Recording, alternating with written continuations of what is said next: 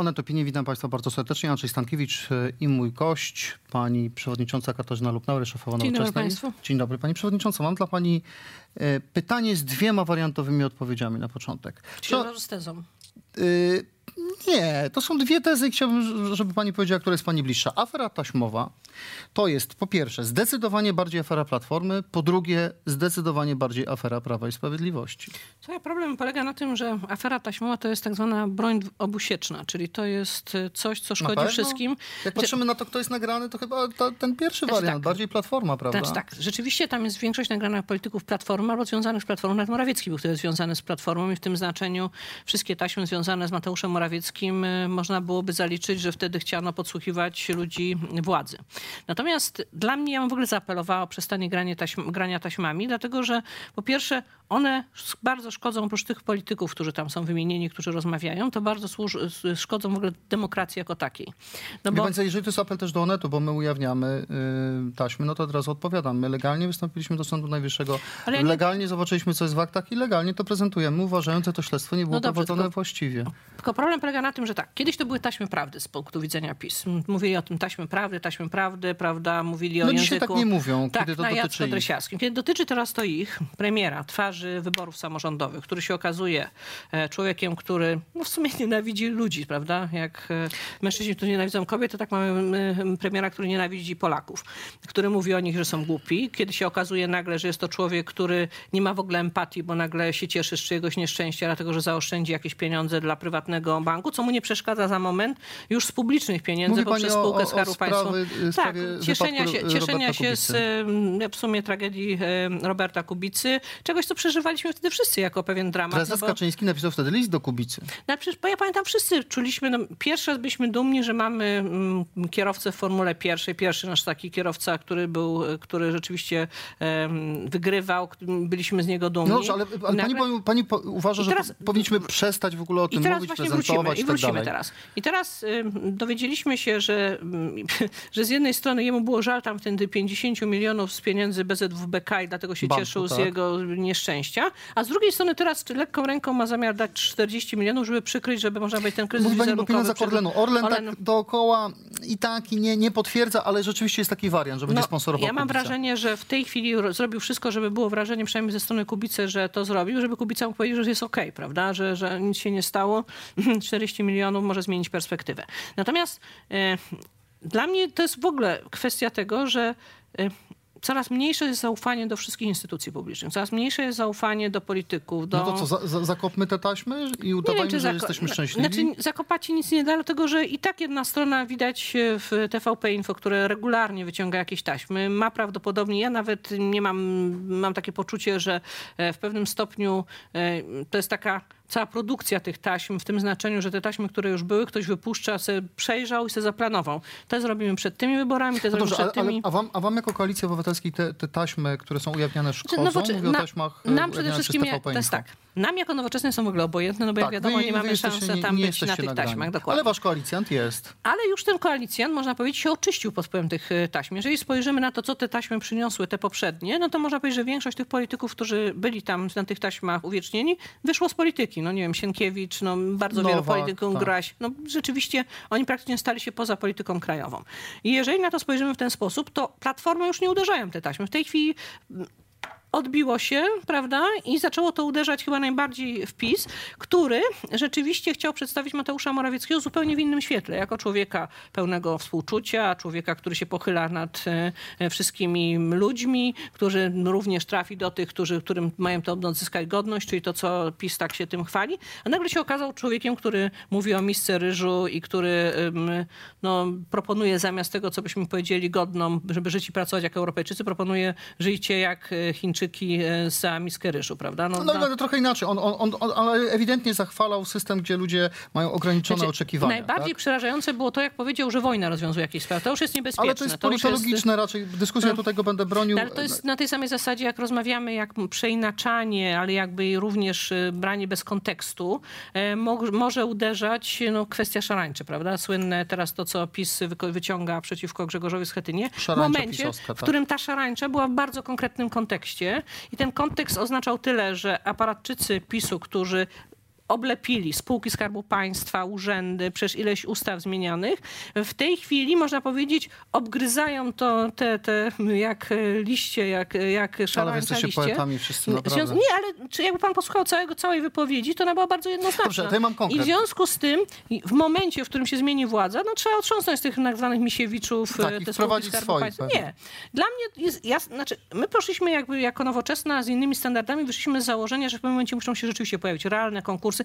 Nawet pytanie, czy telewizja publiczna nie powinna być sprywatyzowana, dlatego że jeżeli nie potrafimy sobie poradzić z tym, żeby ona była w jakiś sposób obiektywna, to może powinna być sprywatyzowana. No, to wracamy do tła afery Rywina, bo tam gdzieś w tle był jeden kanał telewizji, który miał być sprywatyzowany, ale okej, wróćmy na ziemię. Platforma, wasz koalicjant rządzi w 15 na 16 sejmików w tej chwili. Wy nie utrzymacie jako koalicja takiego stanu posiadania. Wie pani to. No, za tydzień będziemy to wiedzieć, a ja to mogę powiedzieć dzisiaj. Nie będziecie mieli 15 sejmików. Oczywiście. Tylko że nie pan zda sobie sprawę z jednej rzeczy. Wtedy Platforma z PSL-em rządzi w tej chwili 15 sejmikach, między innymi dzięki wyjątkowo dobremu wynikowi PSL-u. I ponieważ PSL miał wtedy trzeci... Nieco. Tak, miał ponad 20%, miał trzeci wynik. W związku z tym udało się złączyć to w postaci koalicji. Natomiast realnie rzecz biorąc, Platforma wtedy miała gorszy wynik niż PiS w skali sejmikowej. PiS do sejmików wygrał w 2014 roku. Niewiele, w związku z tym, w tej chwili, jeżeli zbliżylibyśmy się do wyniku, można powiedzieć, PiS-u, jeżeli przez bardzo długi czas wydawało się, że opozycja w ogóle nie ma szansy. Jeżeli by się udało utrzymać koalicyjnie około połowy sejmików, to można by było uznać za sukces koalicji obywatelskiej. 7-8 sejmików to jest wasz sukces? Myślę, że około 8 więcej sejmików to jest nasz rozumiem sukces. Duże miasta, to jesteście pewni, że wygracie, tak? Pewnym to nie można być niczego. Bardzo ważna jest w tej chwili mobilizacja wszystkich Polaków do tego, żeby pójść na te wybory 21 października. I co więcej, żeby nie tylko poszli, ja to szczególnie do kobiet apeluję, dziewczyny, kobiety, idźcie na wybory, spotkamy się przy urnach, ale nie chodzi tylko o to, żeby poszli na te wybory, ale żeby zagłosowali na wszystkie karty do głosowania. Dlatego, że jednym z problemów właśnie poprzednich wszystkich wyborów było to, że do sejmików było stosunkowo dużo głosów nieważnych. Więc ja apeluję stąd, głosujcie do sejmików na Koalicję Obywatelską. Wszędzie w całej Polsce są te listy. Najlepiej na kandydatów nowoczesnych, czyli oczywiście z Koalicji Obywatelskiej. I tak, dlaczego te sejmiki są takie ważne? Te sejmiki są w tej chwili kluczowe z jednego jeszcze powodu. Po pierwsze, dlatego, że rzeczywiście obraz polityczny będziemy osądzać jednocześnie na podstawie sejmików, a chyba nikt nie ma wątpliwości, że te wybory to będzie taki plebiscyt dwóch bloków. Oczywiście. Koalicji Obywatelskiej i PiS-u. Tak. Praktycznie reszta to tylko na wsiach tam PSL, a reszta zaorana. No to w tym momencie, jeżeli patrzymy to jako na plebiscyt, no to po pierwsze bardzo ważne jest, żeby zaznaczyć, to jest ta żółta kartka, że głosując do sejmiku na Koalicję Obywatelską głosujemy również przeciwko PiS-owi, dajemy mu żółtą kartkę, ale również jeszcze z jednego powodu.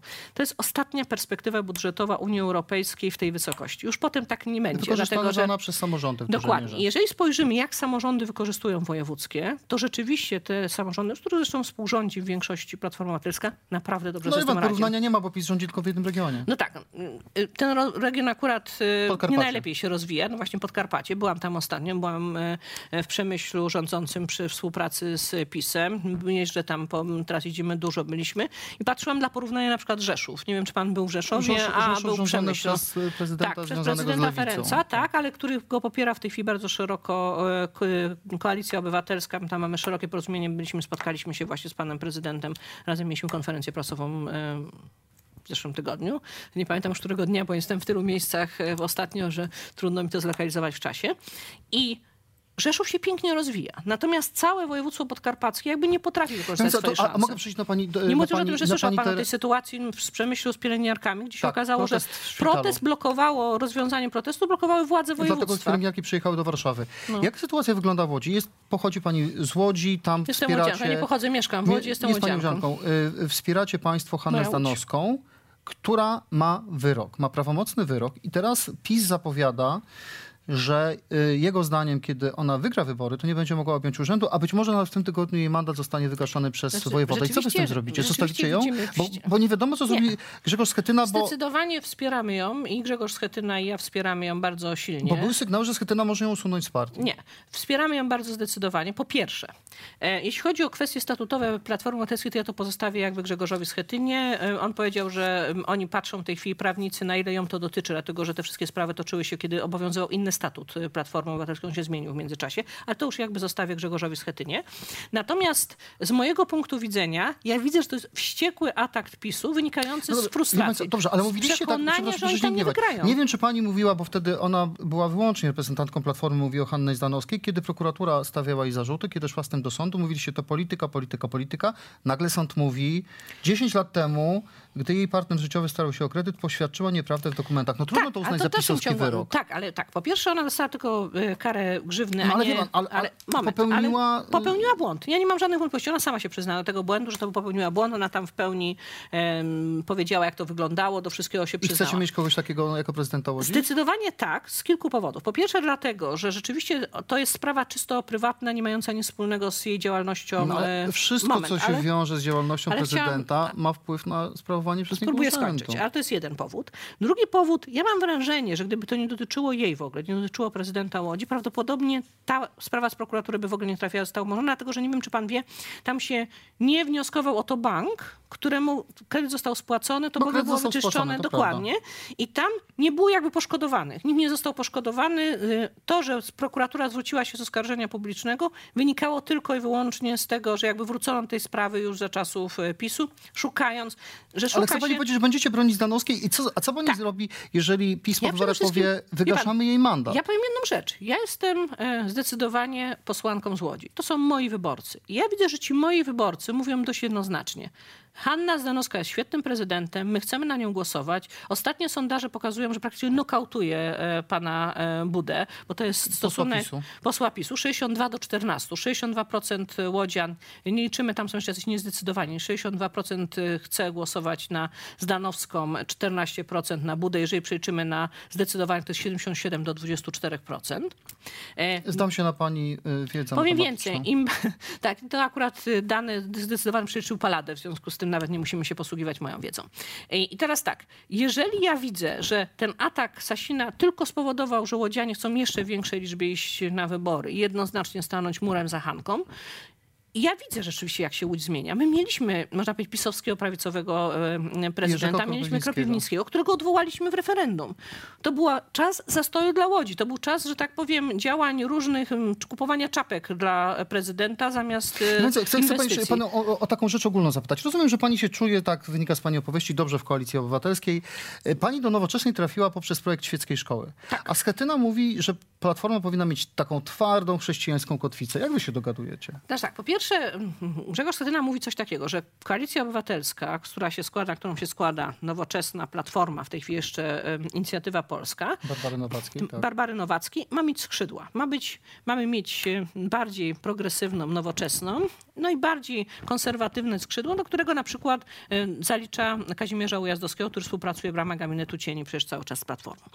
W związku z tym my tworzymy dosyć szerokie porozumienie, które na przykład w niektórych krajach jest czymś normalnym. Nie wiem, demokraci w Stanach Zjednoczonych są dużo szersi. Ale proszę zobaczyć, państwo rezygnują z podwyższenia wieku emerytalnego, mówię o Nowoczesnej. Rezygnujecie z likwidacji 500+. Tak, po pierwsze, nie rezygnujemy. Rezygnujecie, bo podpisujecie deklaracje wewnętrzne, które oznaczają utrzymanie niższego wieku emerytalnego. Widział pan tę deklarację? Ogląda pan tę deklarację? Widziałem deklarację dotyczącą utrzymania świadczenia 500+. I to jest prawda. I to ja mówię wprost, żadna partia opozycyjna nie wycofa się z 500+. Uznajemy ten projekt, który właściwie jest jedynym takim projektem, który wyszedł PiS-owi. Uznajemy, że on zostaje, że przyjmujemy, że musimy go raczej... On ma tylko jedną zasadniczą wadę, nie działa prodemograficznie. Nie, wszystkie dane działa pokazują... społecznie bardziej. Działa społecznie, jako program społeczny, wsparcia rodzin, traktujemy go w ten sposób. Trzeba teraz zbudować narzędzia, które będą działać rzeczywiście prodemograficznie i jeszcze będą aktywizować kobiety. I to jest na przykład problem z tym, że tak... To, że większość pierwszych dzieci nie dostaje 500+, bo ja przypomnę, że 500+ dotyczy tylko 57%. W najuboższych rodzinach dostają. I dotyczy 57% dzieci. I że te pierwsze dzieci nie dostają, powoduje niestety to, że jest pokusa albo motywacja ekonomiczna części kobiet, żeby rezygnować z pracy, ponieważ zasiłki różnego rodzaju z pomocy społecznej plus 500+ na pierwsze dziecko powoduje, że im się ekonomicznie może opłacać zostać w domu, albo przynajmniej to jest na granicy, że tak powiem, opłacalności. I tego nie chcemy. Wiemy, że z punktu widzenia rozwoju gospodarczego, z punktu widzenia również samych kobiet, które potem trudno im wrócić do pracy, niskie emerytury, głodowe wręcz emerytury je czekają. W związku z tym trzeba zrobić wszystko, żeby zaktywizować kobiety. I tutaj jest pytanie, jak rozwiązać problem z pierwszym dzieckiem. dzieckiem. My już proponowaliśmy w czasie projektu, wtedy jak ta ustawa była przyjmowana, żeby na przykład była zasada złotówka za złotówkę. Czyli jeżeli ktoś przekracza normę, to dostaje na przykład 200, 300 czy 400 zł. Prosta rzecz, w tej chwili podniesiono najniższą krajową do 2,250. To oznacza 1634 zł netto, co oznacza przy samotnej matce z jednym dzieckiem 817 zł na osobę. Czyli o 17 zł ona przekracza to minimum, które jest potrzebne. I my proponujemy, że wtedy ona by dotrzymała 483 zł. Tak. Wie pan co, a jeszcze na teraz koniec... momencik, ale wracamy teraz. I powiedział pan ten. I teraz jeśli chodzi o te sprawy Świeckiego, ja jestem przekonana... Bo na przykład Barbara Nowacka mówi wypowiedzieć konkordat, a pani mówi o konkordacie już szukam takiego odpowiedzi, że jest nadinterpretowany. Dokładnie. W konkordacie praktycznie nic nie ma. Nie ma nic. Na przykład Świecka Szkoła dotyczyła tego, żeby nie finansować lekcji religii z budżetu państwa. My podobnie zresztą złożymy ten projekt jeszcze z dopisanymi tam rozwiązaniami. Czy składacie projekt o tym, że lekcje religii nie będą finansowane z budżetu państwa? Tak, dodatkowo, żeby tam było w ten sposób, żeby było wprost pisane, że jeżeli na prośbę rodziców one odbywają się na terenie szkoły, to mają być przed lekcjami albo po lekcjach, aby ocena na świadectwie nie była... A Schetyna się podpisze pod tym projektem?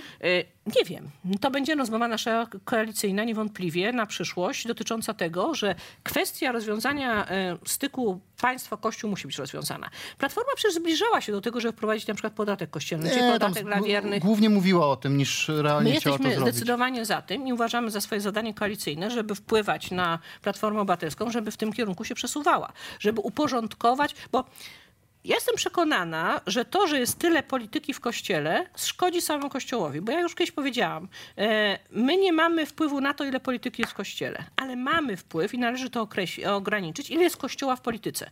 Jeżeli do Lex Szyszko wpisywane są specjalne uprawnienia Kościoła, jeżeli do ustawy o ziemi, prawda? Specjalne też dla Kościoła. Tak, dokładnie. Specjalne uprawnienia do handlu ziemią dla Kościoła, to nie służy to Kościołowi. Każdy patrzy na ten Kościół i zastanawia się, dlaczego on jest wyróżniony na zupełnie innych prawach niż reszta instytucji państwowych i niepaństwowych prywatnych.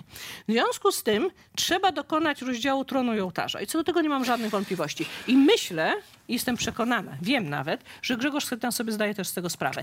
Natomiast jak to zrobić tak, żeby to zyskało szeroką akceptację społeczną, to jest już kwestia rozmowy. Pytanie właśnie, czy uda się pani Grzegorza Schetynę przekonać? Może tak jak jeździcie po Polsce, może na kler byście razem poszli? Tak jak ja już byłam na klerze, a Grzegorz nie zdążył. Natomiast, i to jest ta różnica. Nie, się wybiera. Chciał być, tylko wie pan, my rzeczywiście były wyprzedane bilety na początku. Tak samo jak Barbara Nowacka nie zdążyła, nie powiem pan, że... Szanowni państwo, biedni liderzy Koalicji Obywatelskiej nie mogą pójść na kler, naprawdę w tej chwili jeździmy praktycznie kina oblężona. To mam propozycję, w sobotę jest cisza wyborcza, to może płacić. Nie wykluczam, że tak się skończy. Więc proponujemy tak samo jak chciałam powiedzieć jeszcze jedna rzecz, że związki partnerskie, na przykład według mnie to już nie jest w ogóle sprawa światopoglądowa, jest to czysto cywilizacyjna, jest to taka norma w całej Europie, że jestem przekonana, że do tego też przekonamy. A ja znowu oczywiście swoim obowiązkiem przypomnę, że Grzegorz Schetyna obiecywał związki partnerskie 3-4 lata temu. A my złożyliśmy projekt ustawy, która jest bardzo dobrze oceniona przez środowisko LGBT, która jest podobno najbardziej taką uporządkowaną i przyzwoitą ustawą. To czekam, jak Schetyna zatem zagłosujesz. Nowoczesne, ja wypowiadam się w imieniu Nowoczesnej i zrobię wszystko, żeby przekonać do tego naszych partnerów. Lubnauer była moim państwa gościem. Dziękuję bardzo. Dziękuję.